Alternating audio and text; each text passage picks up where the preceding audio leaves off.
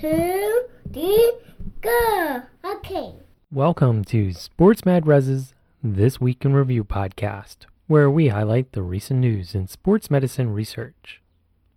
Over the past 2 weeks, we had 2 posts on sportsmedres.org. That's res.org. In the first post, we highlighted a paper where the authors found that among youth football athletes, cumulative head impacts over 3 years had no relationship with neurocognitive, behavioral, and symptom change scores. However, an athlete who had high-intensity helmet impacts each season was more likely to report worsening symptoms and behavior changes than peers. We also highlighted the 2020 NBA Orthobiologics Consensus Statement. If we take a closer look at that first post, we find that the authors followed youth football athletes over 3 years to assess the relationship between cumulative subconcussive head impacts and changes in neurologic, cognitive, and behavioral outcomes.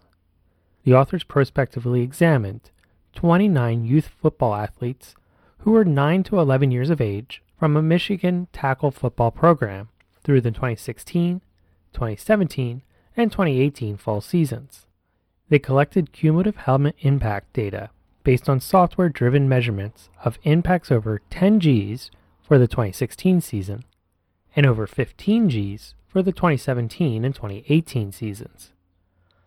Each season, the athletes completed pre-season and post-season neurological, behavioral, and cognitive assessments. The athletes also answered questions about their medical history, including previous concussion, attention deficit hyperactivity disorder, and depression or anxiety. Only one athlete had a concussion during the study, and that occurred in seasons 2 and 3.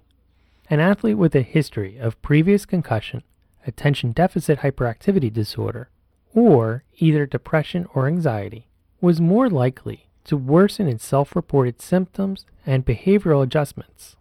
Furthermore, an athlete with high-intensity impacts, greater than 43 Gs in each season, was more likely to have worse self-reported change scores for behavior. In contrast, cumulative head impacts never predicted changes in outcomes.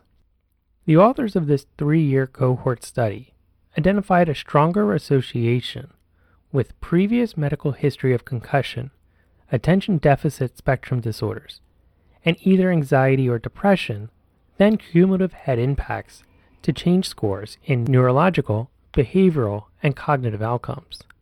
However, the authors reported a few limitations, such as losing many athletes to follow-up over the 3 years, lacking a formal control group for comparison, focusing solely on male football players, and having no verification of reported medical history.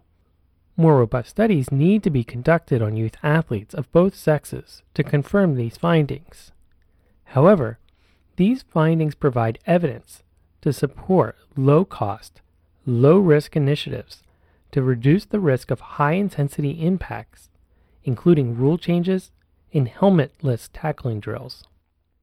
Despite the limitations, clinicians should use this information during pre-participation medical screenings and in conversations with parents, athletes, coaches, and medical providers to develop a shared understanding of risk and to help ease concerns for youth contact sport participation. This information could also help identify athletes at greater risk of long-term neurobehavioral concerns. Don't forget that we also share extra material on social media.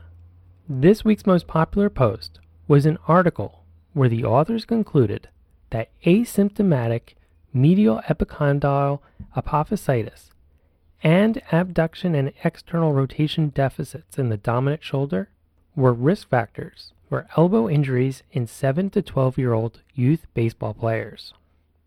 The authors noted that these findings may aid in the design of programs to prevent elbow injuries in this population.